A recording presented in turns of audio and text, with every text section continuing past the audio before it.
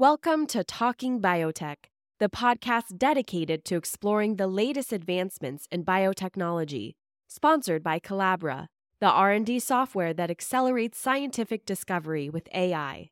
Each week, we'll dive into the latest innovations and discoveries with industry leaders and pioneers. Now, here's your host, Dr. Kevin Folta.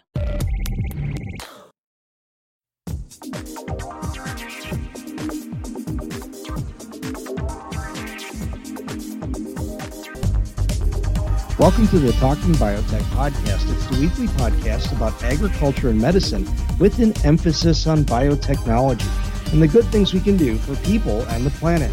My name is Kevin Folta. I'm the podcast host and a professor, and today we're going to talk about an important topic in world health. And we're going to discuss the topic of aflatoxin, and we'll drill down on what that is in just a moment. But I'm joined today by Shalise Brown. And Shalise Brown was a student in a class I was speaking to about food waste and food spoilage. And she took a particular interest in this topic. And I mentioned that I would be having a potential podcast episode on it. And she's going to join me as a guest. So tell me a little bit about what you do, Shalise. Well, thank you for having me on the podcast today. As Dr. Folta said, I am a student at the University of Florida, and I'm about to graduate and attend vet school at the NC State University. My future goal as a veterinarian is to improve animal health and the safety of their products, because especially in the developing world, as those populations continue to grow, they will need more animal protein and a source that is safe. So I want to be part of protecting the food supply, particularly as it pertains to animal products. And that's really great. It really fits well with the topic today. And I guess, as just speaking to you before, you had some kind of international aspirations for your long-term thoughts. And how do you feel about that in general? Tell me more about it. Yes, sir. Well, when I graduate from vet school, I would actually like to join the U.S. Army, and where they can do missions that actually improve agriculture in developing nations, such as, kind of teaching the teacher type of efforts where they'll educate folks in an area. And the idea is that if people are fed and able to become self-sufficient, they're less likely to be taken over by hostile entities or resort to other methods to receive income, let's say. No, that's a reasonable thought. Well, it's perfectly positioned for today's discussion because we'll be speaking with an expert at IITA. And IITA is part of the system that has done a lot of great work in crop development and method development throughout the developing world. Today we're going to be speaking with Dr. Ranjit Bandyopadhyay, and he's a lead pathologist for the African continent and the efforts with AflaSafe. And we'll talk about what AflaSafe is in just a moment. So welcome to the podcast, Dr. Bandyopadhyay. Thanks for having me on the show. You're welcome. That's really, really nice to have you aboard. So let's start out by talking about what is aflatoxin. Aflatoxin is a type of mycotoxin, and it's a toxic substance that is produced by fungi. And aflatoxin is one of the most toxic naturally occurring poison known to mankind. Aflatoxins are actually secondary metabolites of certain fungi, and they are carcinogen and also mutagen. There are 4 common forms of aflatoxin, the most toxic being aflatoxin B1, but the other ones are aflatoxin B2, G1, and G2. Now, the fungus that actually produce aflatoxin, it's a complex of species, and they are within what we call as Aspergillus section flavi. These Aspergillus section flavi, within them, the prominent ones that produce aflatoxin are Aspergillus flavus and Aspergillus parasiticus. Now, there are about 25% of all food are contaminated with mycotoxins, and within Africa, it is estimated that about 40% of all commodities are contaminated with aflatoxin above the permissible limit. So it's a pretty huge burden on African agriculture. Now, many crops are prone to contamination, and corn and peanut are the most susceptible ones. But there are other crops like cottonseed, sorghum, tree nuts, and within tree nuts, pistachios, almonds, and figs. And there are some spices like dry chili pepper, and some oilseeds like sunflower, rice, cassava, sesame. There are many other crops that are prone to aflatoxin contamination. But there are some small cereal crop like finger millet and pearl millet, which are grown in very harsh climates. They are less prone to aflatoxin. Certain dried products that are used for condiments in Africa and dried fish, for example, are highly contaminated. And talking to Chelis, she was talking about in feed, in aflatoxin in feed. In fact, aflatoxin in feed is a very big problem in Africa. For example, we did a survey in Nigeria and found that 62% of all commercial feed sold in the market had aflatoxin above the permissible limit. So it's a real problem in the feed sector also. Now, aflatoxin is usually a problem of the developing world, but it is also quite common, and it's also a problem in the United States.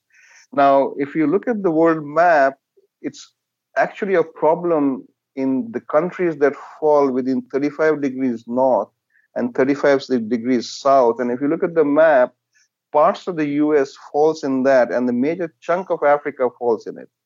But with climate change, the situation is worsening, and this band of 35 degrees north and 35 degrees south is expanding, and we are gradually seeing more and more aflatoxin events occurring in Europe, which was unheard of before.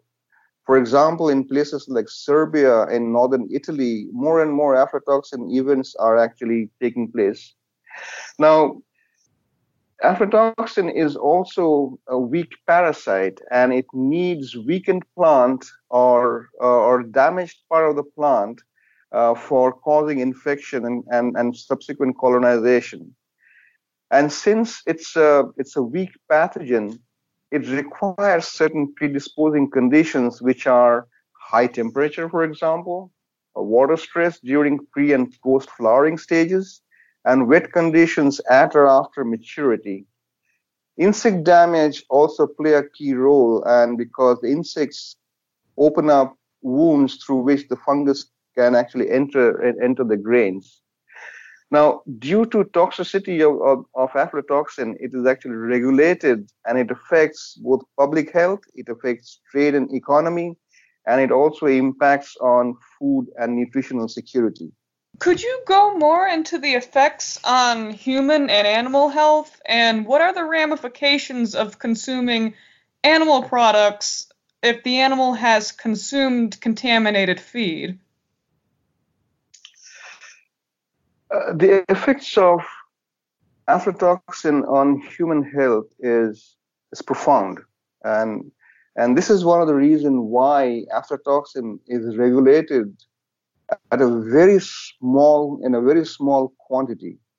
And aflatoxin is regulated in parts per billion level, and when I talk about parts per billion, you can actually think about a silo which is 32 feet tall and 20 feet wide, and if you fill the entire silo with maize grains, one grain infected in that silo is 1 part per billion.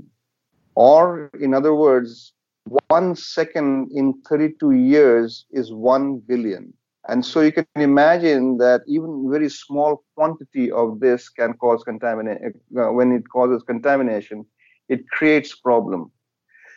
So most of the exposure of the toxin is through food, but also occasionally Exposure also takes place through breathing, for example, and sometimes aflatoxin B1 is known to be transferred from the skin. But these are all minor significance.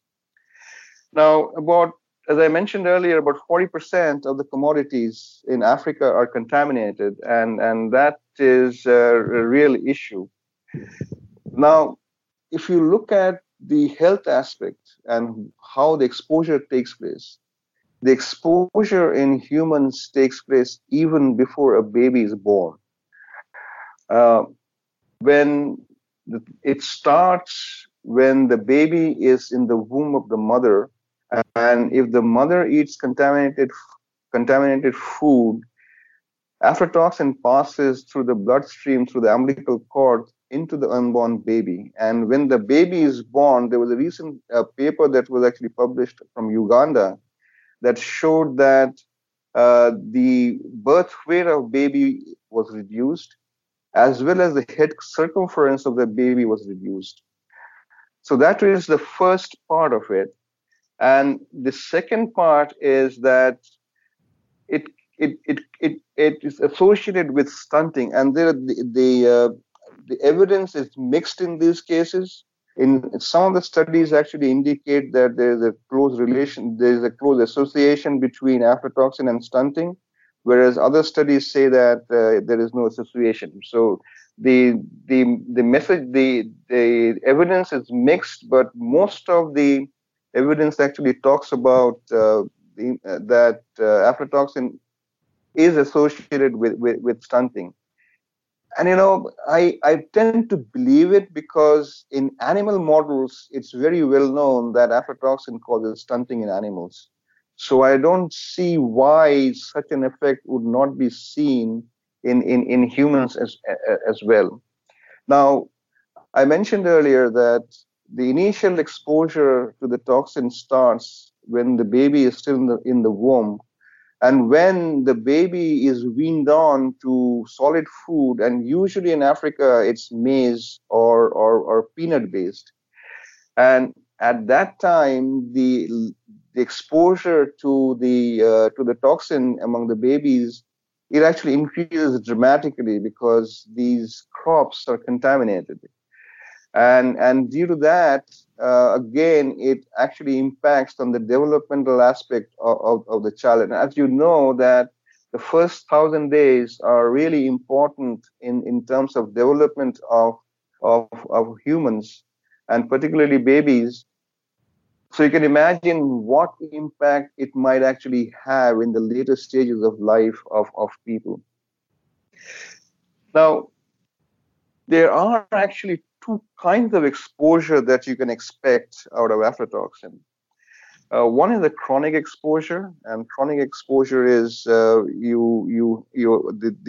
people and animals are exposed in small doses over a long period of time, and there is acute exposure where suddenly a large amount of toxin is ingested by other humans or animals, and the effects of these exposures actually differ.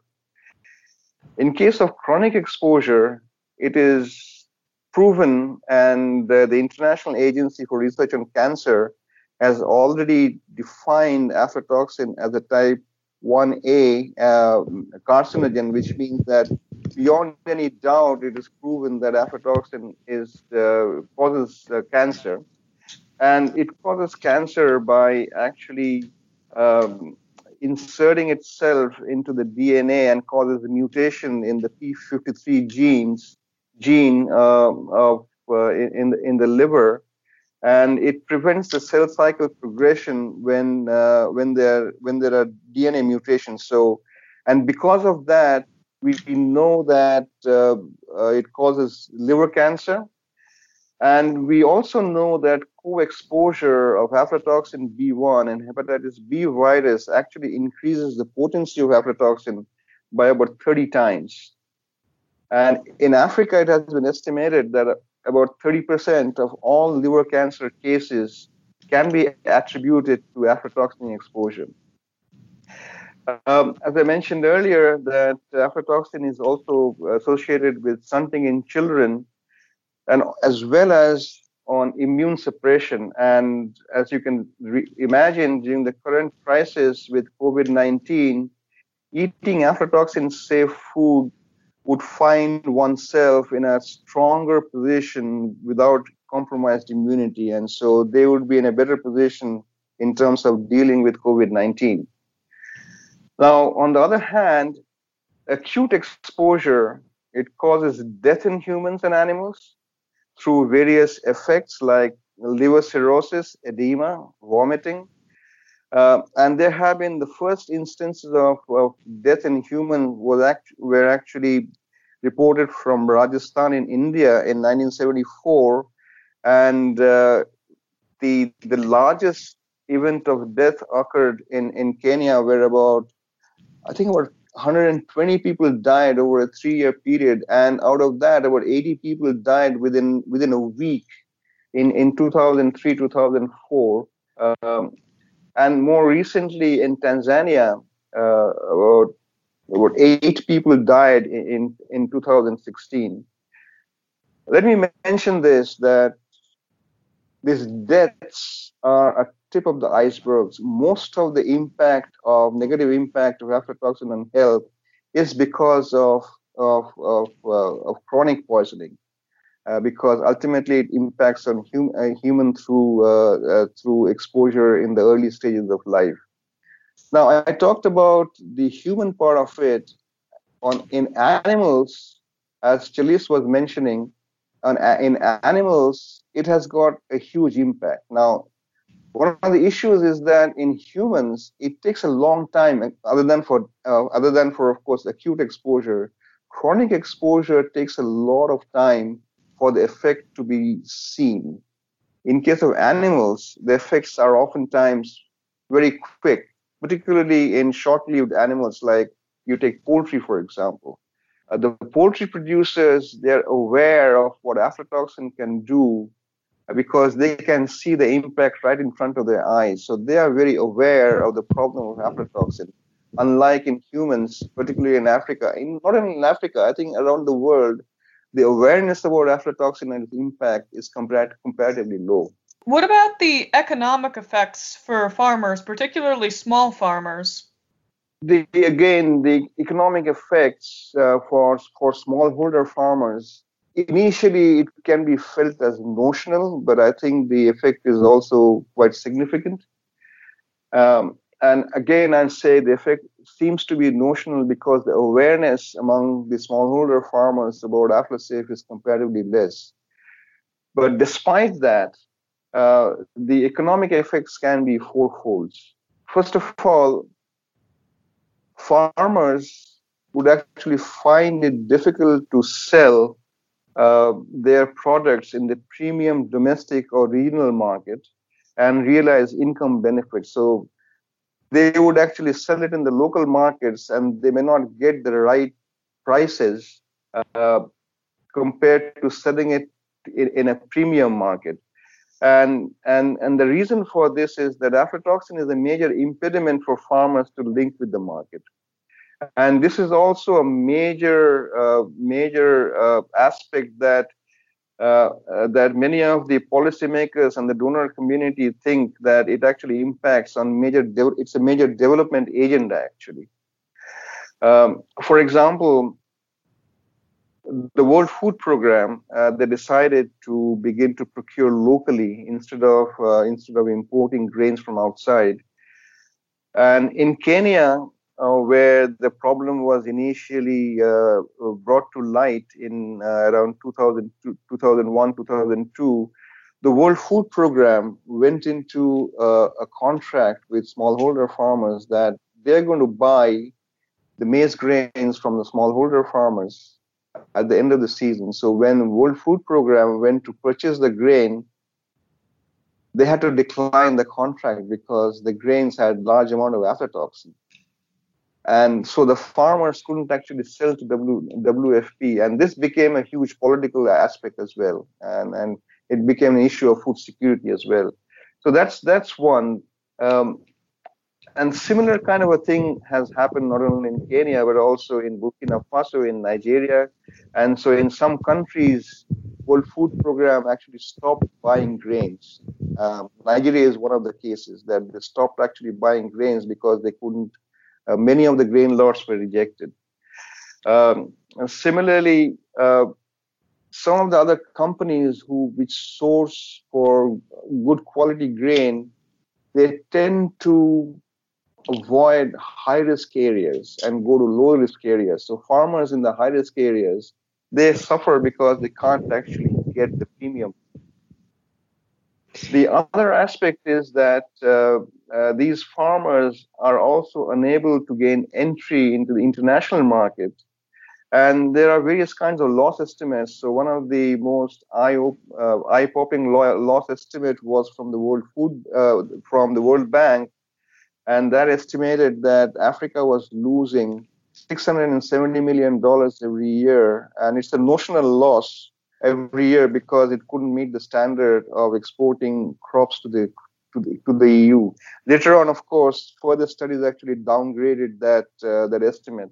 But that actually talks about the extent of market loss that the different nations, African nations, can actually have. Another thing is that oftentimes the low quality or the rejected grains or the low quality grains, which are contaminated or discolored, they are fed to animals, particularly in the homesteads. The animals that are free ranging, for example, or even the goats and the cows and the pigs and the chicken. So they are fed with whatever the rejects are, and that impacts on the animals itself. And so the smallholder farmers are unable to realize the gains from rearing those animals. And the last point is that because of aflatoxin and its impact on health, there is a greater, possibly there's a greater expenses that these smallholder farmers have to incur to take care of health, and it particularly impacts on women and children because women are the caregivers and the children are the most susceptible ones. And lastly, it's the poor who are the most affected because usually what has been found is in the market, the highly priced brands of flour, for example, they have got low aflatoxin, whereas the flour of lower prices, they have relatively more amount of aflatoxin. And so oftentimes the poor people are getting more exposed because they can't afford the highly priced and safer products. So it has a multitude effect on smallholder farmers and particularly on the poor and the resource and poor farmers. Well, what about in the industrialized world? Are there still problems with aflatoxin, and how do they monitor there? So in the industrialized world, as I mentioned earlier, that particular ban that I talked about within the U.S., for example, within the U.S., it's the southern part of the U.S., let's say Texas and Arizona, parts of California, and Georgia. So those areas are prone to aflatoxin contamination, and they have to deal with it. So I'll give you some estimates of how much of the impact is.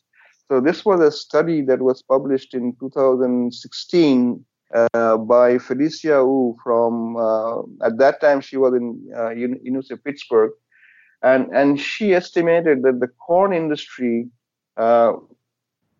their losses range in between $52 million in a normal year to about $1.68 billion if climate change would cause more regular aflatoxin contamination. For example, what happened in the Corn Belt in 2012. So the impact is also there in the developed world. If I go to Europe, I think in 2015 or 2016, there was an aflatoxin event in Serbia, and the Serbian corn went into various parts of Europe and it was converted into feed. And when that feed was consumed by cows, and there was a large amount of aflatoxin that went into the milk, and much of the milk was unfit for consumption as per the European Union standard.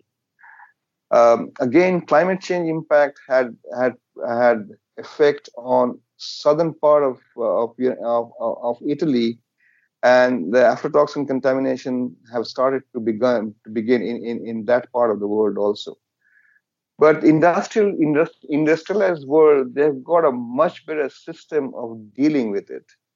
And so in this part of the world, they actually deal with it in three buckets, if I can put it in. So one bucket is the agriculture practice bucket. So they follow good agriculture practices like the right kind of planting, good plant population, right fertilizer, weed control, pest and disease control. So they follow all good agriculture practices. Some of the countries follow biocontrol. In the United States, it's known to actually use a large amount of biocontrol. Almost 1 million acres a year is treated with biocontrol in the US. There are also other practices and and infrastructure that comes with improved agriculture. For example, the harvesting is mechanized, the drying is rapid. And if you look at peanut drying in Georgia, I mean, I've not seen this personally, but I've seen pictures of peanut being brought into mobile dryers. These are basically like greenhouses, and in which hot air is pushed in. And so they can actually dry their crop very quickly. And the storage is good in good silos. The transportation is excellent. In addition to that, there is also BT maize, and BT maize in some areas is known to have reduced aflatoxin contamination. So there are agriculture practices that the industrialized world follows. What most people don't realize is that people in the industrialized world are protected from aflatoxin by regulation. And the regulations are very strong, and people may not be aware of aflatoxin at all because they have been completely divorced from aflatoxin through regulation. The government actually takes care of the problem by enforcing regulations so that the high quantity does not actually go onto the food stream, or the contaminated product doesn't go into the food stream. Another good aspect of a regulation in the developed world is that there is graded regulation. If a crop is contaminated to a certain limit, it doesn't mean that it has to be destroyed. In the US, for example, FDA, they have a regulation for food, which is 20 parts per billion. And if the grain lots has aflatoxin more than 20 parts per billion, and if it has up to 100 parts per billion, it can go for breeding cattle. And if it has got up to 200 parts per billion, it can go for swine feeding. And if it is up to 300 parts per billion, the feed can go into the finishing cattle. Okay, so this graded regulation has made a lot of difference to the U.S. agriculture industry. In European Union, the regulation is very strong. They would only allow food that has up to 4 parts per billion of aflatoxin and 2 parts per billion of aflatoxin B1. And so regulation actually makes a lot of impact in terms of controlling aflatoxin in the industrialized world. So there is a lot of regulation that can help keep us safe, at least in the industrialized world. Yet the developing world still has a risk that is caused by aflatoxin. We're speaking with Dr. Ranjit Bandyopadhyay. He's with IITA in Kenya, actually speaking to us from New Delhi. And we're going to come back on the other side and talk about his solution to the way in which they're now approaching the problem of aflatoxin contamination. This is the Talking Biotech podcast, and we'll be back in just a moment. In the second week of June 2020, the Talking Biotech podcast will celebrate 5 years, 243 episodes, and well over 1 million downloads. We're proud of the diversity of guests and topics in agriculture, food, technology, and medicine. We are much more than biotechnology. And that's an important tip to all of you youngsters thinking about starting a podcast. Don't paint yourself into a corner with a wafer-thin podcast name. Because the Talking Biotech podcast is much more than biotechnology. And while the numbers are sensational, we appreciate your support by sharing our tweets, Facebook posts, or even engaging in wanton defacing of public property with our URL. Write it on an airplane barf bag. Leave it on the bulletin board at Whole Foods next to the business card of the crystal healer or the pet psychic. Give their mental colon a much-needed science cleanse. Now, most podcasts are DOA after 12 episodes or a few weeks. And as this podcast enters its 6th year, it is in the top 17 of Life Science podcasts, which I hope there's more than 18. Also check out Cameron English and Kevin Folta on the Science, Facts, and Fallacies podcast, where they discuss this week's news from science. And of course, thank you for your support on Patreon. It's making a difference as we're now paying to advertise our podcast to new potential audiences. And now, back to this week's podcast.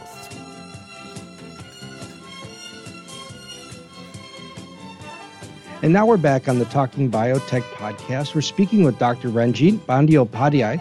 He's with IITA and currently in New Delhi, India. And we're speaking about aflatoxin and ways to mitigate the problem. And in the first half of the podcast, we spoke extensively about what is the problem and how it really affects the developing world, as well as how it is managed in the industrialized world. Let's start talking about the problem that you have been working on. And recently, when preparing for this class, I found a product called AflaSafe.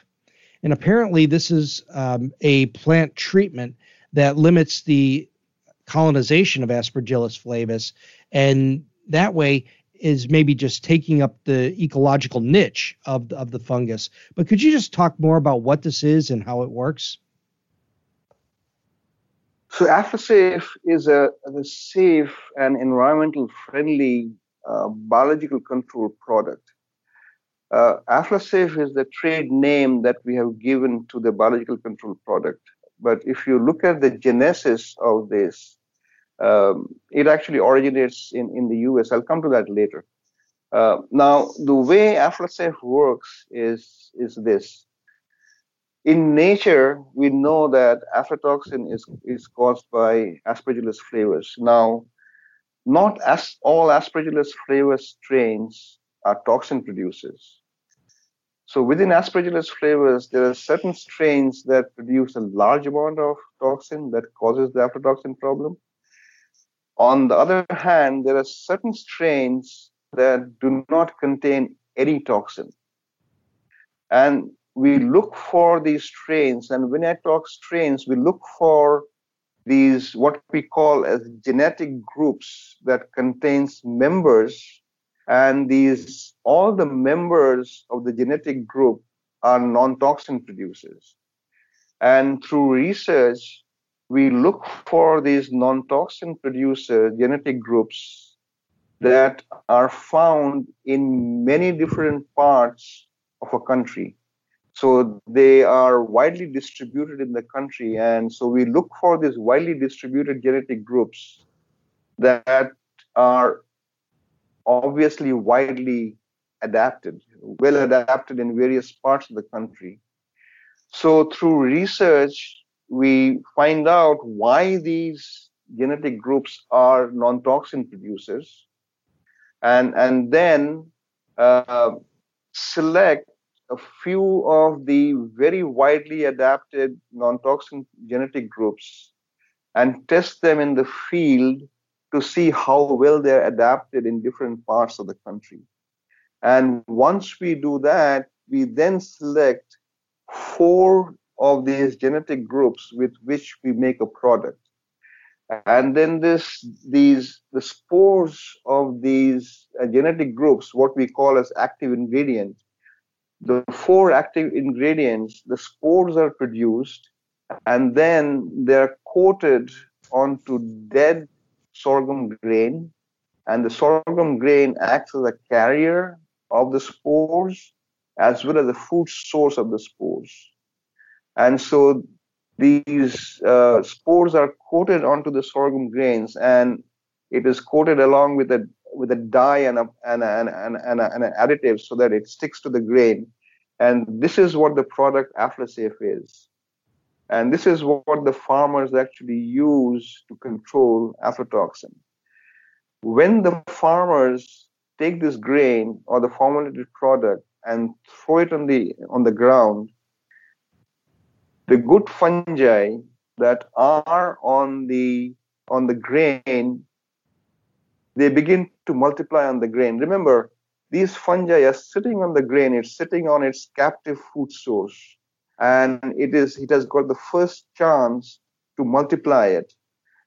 We also ensure that we time the application in such a manner that these spores can multiply on the food source, spread out in the field, and occupy the niches, the environmental niches in the field, which would be normally occupied by toxin-producing strains. So what we actually create is a founding population of non-toxin-producing strains, the good strains, that goes and occupies the houses, if you can call, in the soil, and doesn't allow the toxin producers to come and occupy it. So you have an entire environment that is actually safe from aflatoxin because you have a preponderance of the non-toxin producing strains in the soil, and these non-toxin producing strains from the soil would then go and infect the crop, and they will occupy the niches over there.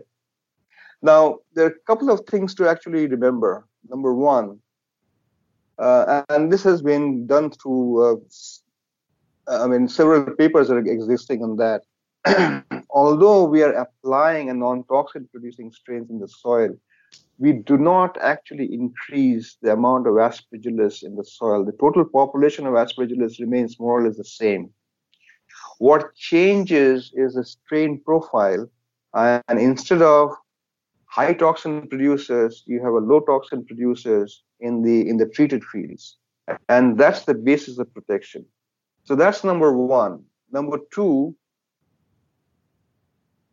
these non-toxin producing strains, they will go and sit on the grain, and then after the grain is harvested, the non-toxin producing strains, they would actually stay with the grain and continue to offer protection in the post-harvest stages as well.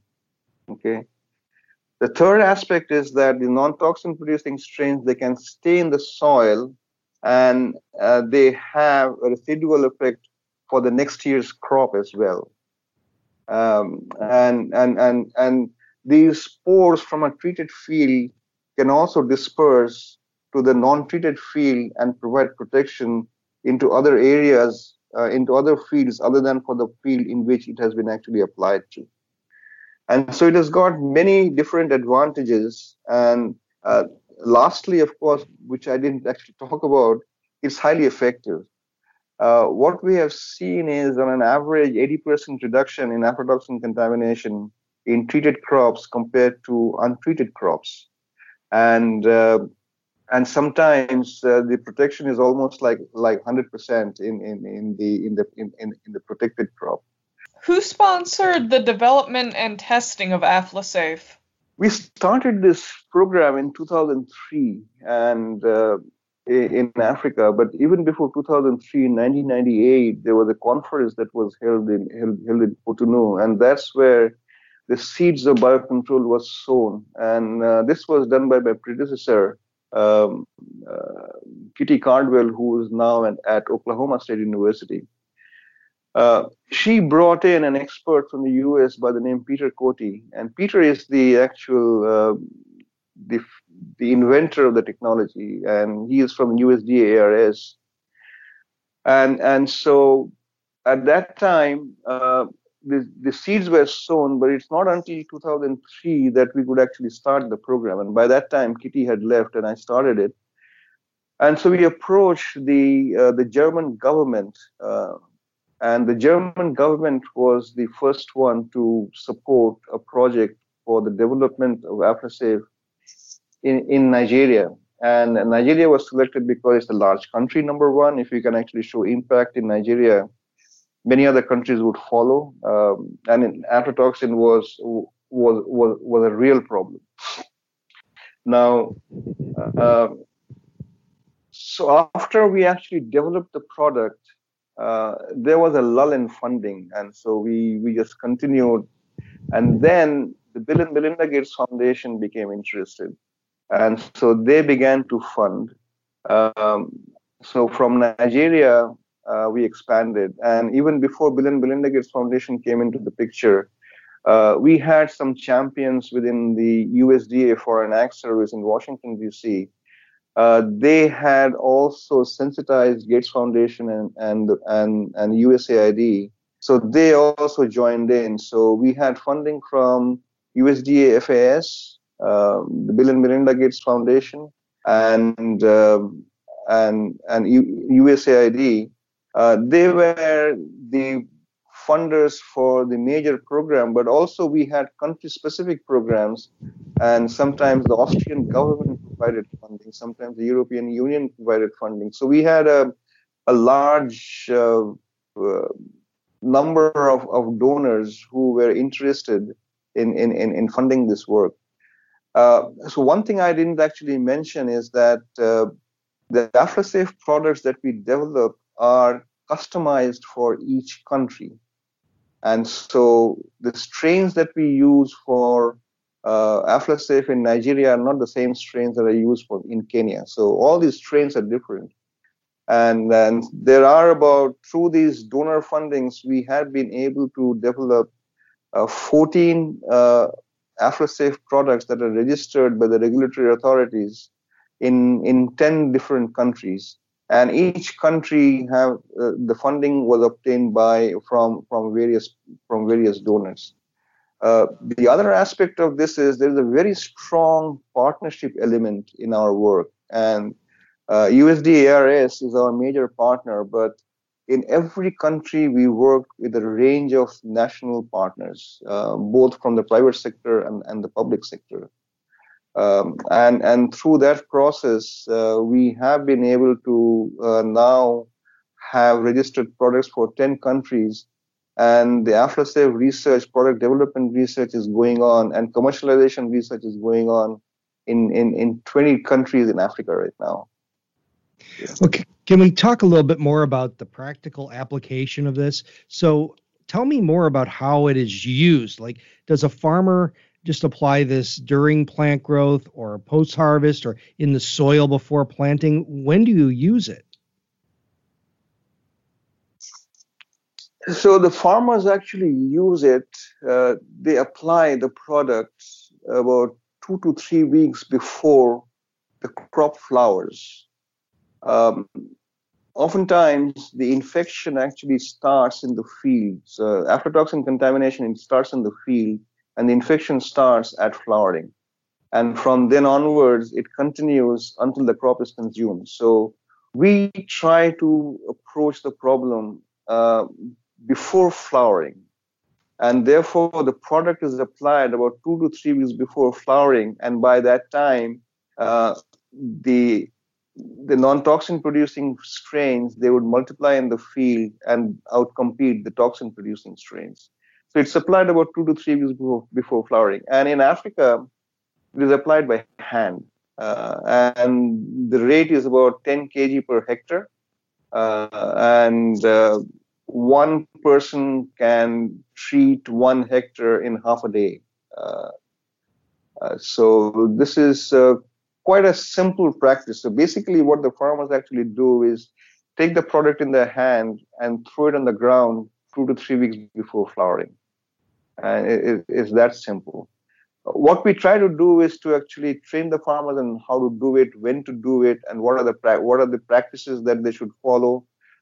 Things like they should complete weeding before application and fertilizer application before application of Aflasave. And this is because that if they actually do the agronomic practices of weeding later on, they will bury the product which is on the soil surface. And so it's applied. It's a pre-harvest treatment that has got post-harvest benefits.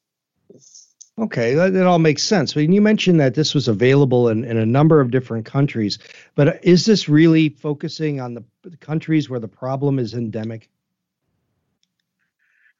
So we choose countries based on where the problem is acute. Now, if you look at the countries where we work in, and if I give you a progression of the countries where it started and how we actually went forward.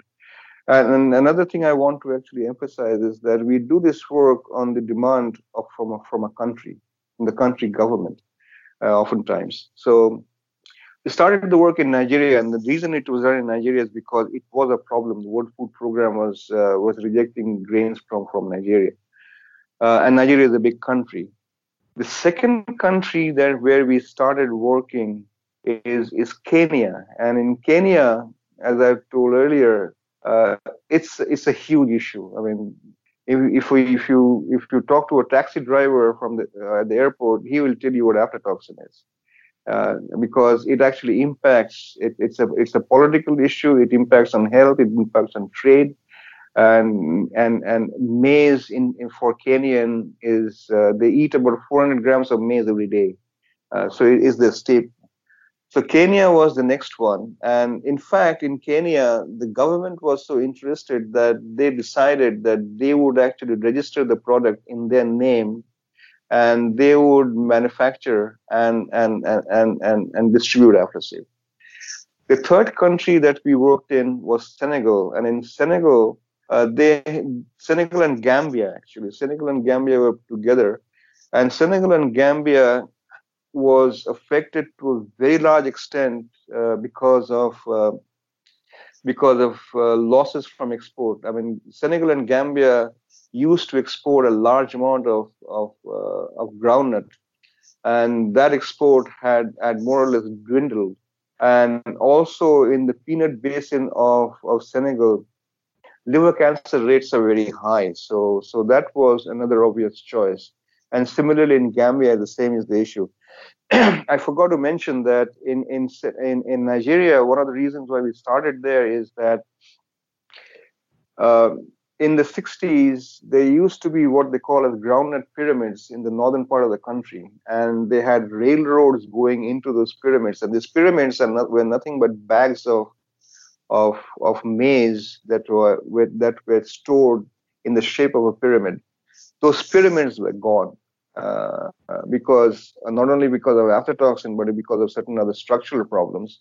But aflatoxin was one issue because at that point of time, EU had its aflatoxin regulation, because of which Nigeria couldn't actually meet the export standards.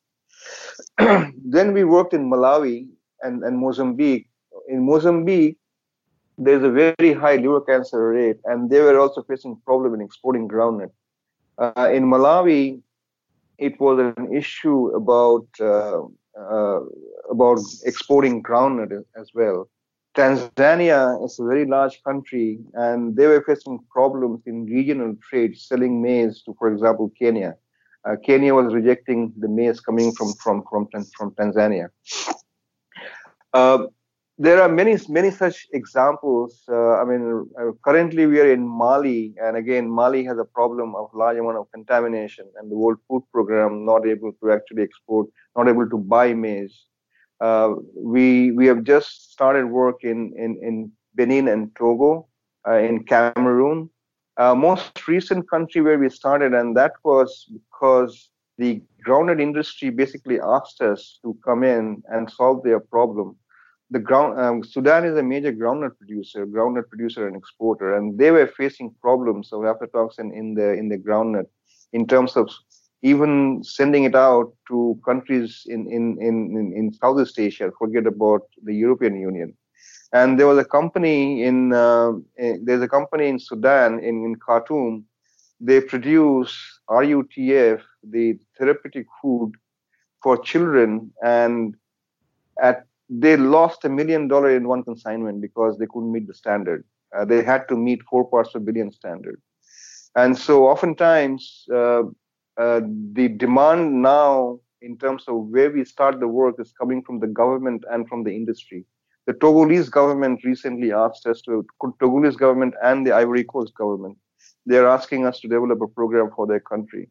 And one thing I didn't mention is that, Aflasafe is an input. It has to be manufactured by someone. So you can have a product like Aflasafe, but because of many challenges, unless it is commercialized in the right manner and it is sold by manufacturers and distributors, it cannot go anywhere. And so we have a very large program called the Aflasafe Technology Transfer and Commercialization Program, which has got a couple of MBAs and engineers, and Njeri is part of that, communication specialist, and many other people. We have formed a group, and through which Aflasafe is now being commercialized in 10 countries, and so there's a whole process that is being followed in terms of licensing the product to private sector manufacturers, and we help the private sector manufacturers in providing technical backstop and in terms of the business plan, in terms of setting up the manufacturing plant, doing proper quality control, providing support in terms of communication, in terms of training, and so on and so forth. And that program has been highly successful. And because of that program, Aflasafe has been used until last year up to about 150,000 hectares. And this year, we expect it to be used in another 150,000 hectares. Not only that, we have actually seen farmers benefiting from Aflasafe. There was a program that was run in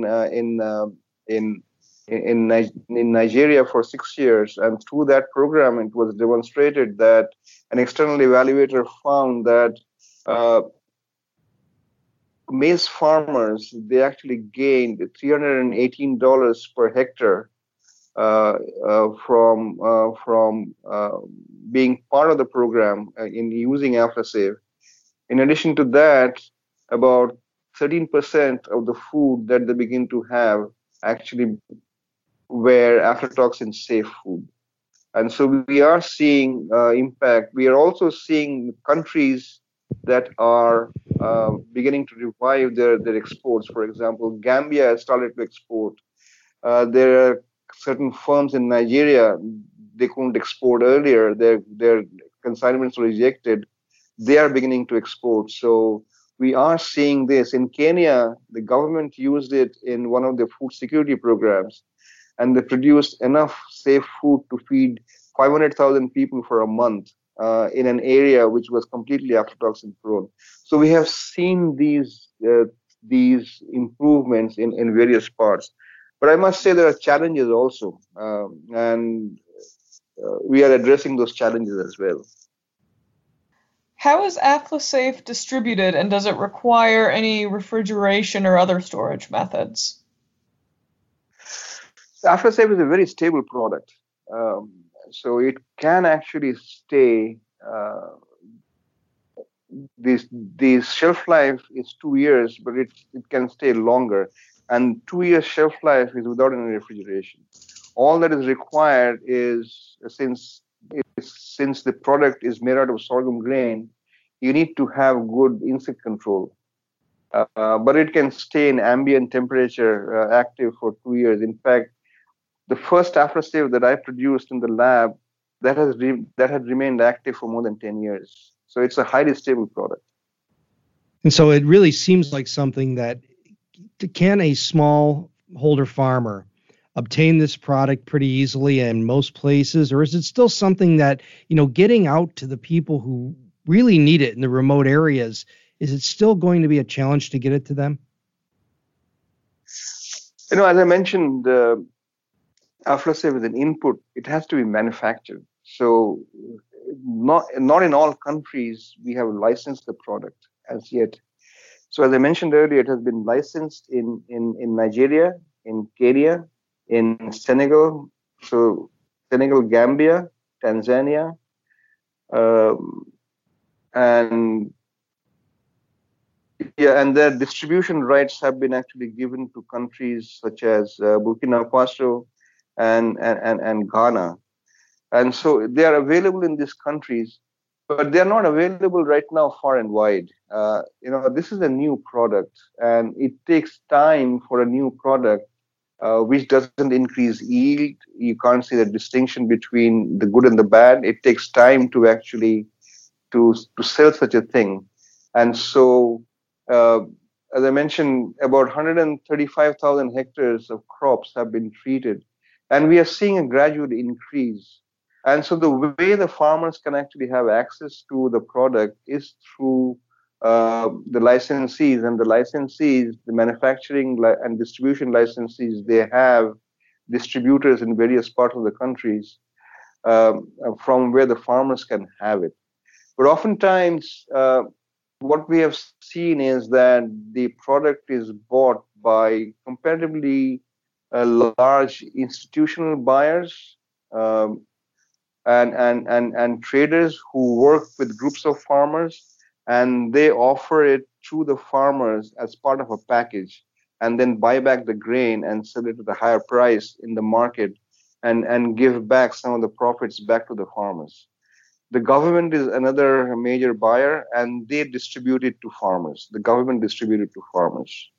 And so there are various channels through which it is distributed. But since it's a new product, it is not available far and wide as yet, but soon it will be available. It just takes time. Well, if listeners want to learn more about the product, where can they find more information? And I know there's some social media links that I will include inside the episode here website. But is there any place that you could tell us online, like a Twitter handle or a website? So one of the best places to look for it is the website, www.aflasave.com. It's a really great website, and you can find a lot of information of what the product is, where it is found, what the principles of Aflasave are. And then we have a Facebook page, and if you type Aflasave into the search box, you will get it. And there's a Twitter handle also with the name Aflasave. We are on YouTube, LinkedIn, SoundCloud, and SlideShare. And again, Aflasave is the keyword, but the YouTube channel doesn't have the Aflasave word. But I think you can find it once you actually use the word Aflasave in the search box. No, sounds really good. And I'll have updates on the page. Let me say that again. And I'll have links on the page to all of the resources that you've mentioned. So, Dr. Ranajit Bhattapatiya, thank you very much for spending the time with us today and telling us about this really exciting innovation that can help solve a tremendous problem of aflatoxin in foods, particularly in the developing world. Thank you. Thank you. And thank you very much, everybody, for listening to the Talking Biotech podcast. Thank you, Shalise. You still there today? Yes, sir, I am. Yeah. Oh, did you learn something new? Yes, sir. Thank you for having me on today. Thank you for joining me. It's really great to have somebody aboard who has a vested interest in this topic. And I really hope to hear more from you going forward, and maybe even join me again if you find another topic you'd like to cover. So thank you very much. Sure, I'd love to. I hope to keep in contact. And thank you, listeners, for taking the time to listen to another episode of Talking Biotech Podcast. Write reviews on iTunes. Show us a little love over on the Patreons. It helps me pay a producer and helps us punch up this thing in social media a bit so that we can get a few more people to listen. Things are going very well, but we can always do better. Thank you so much for listening to the Talking Biotech Podcast, and we'll talk to you again next week.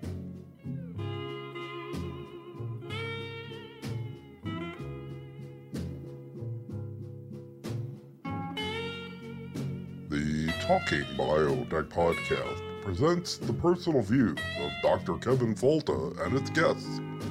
These are not the views of the University of Florida, its faculty, staff, or students.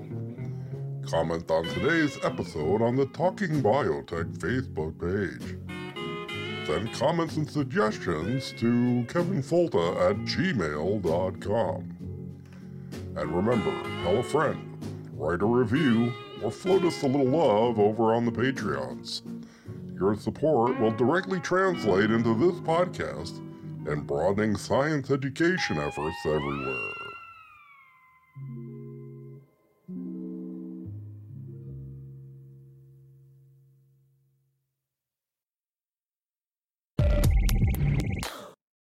You've been listening to Talking Biotech, sponsored by Collabra, the platform that bridges the gap between siloed research tools.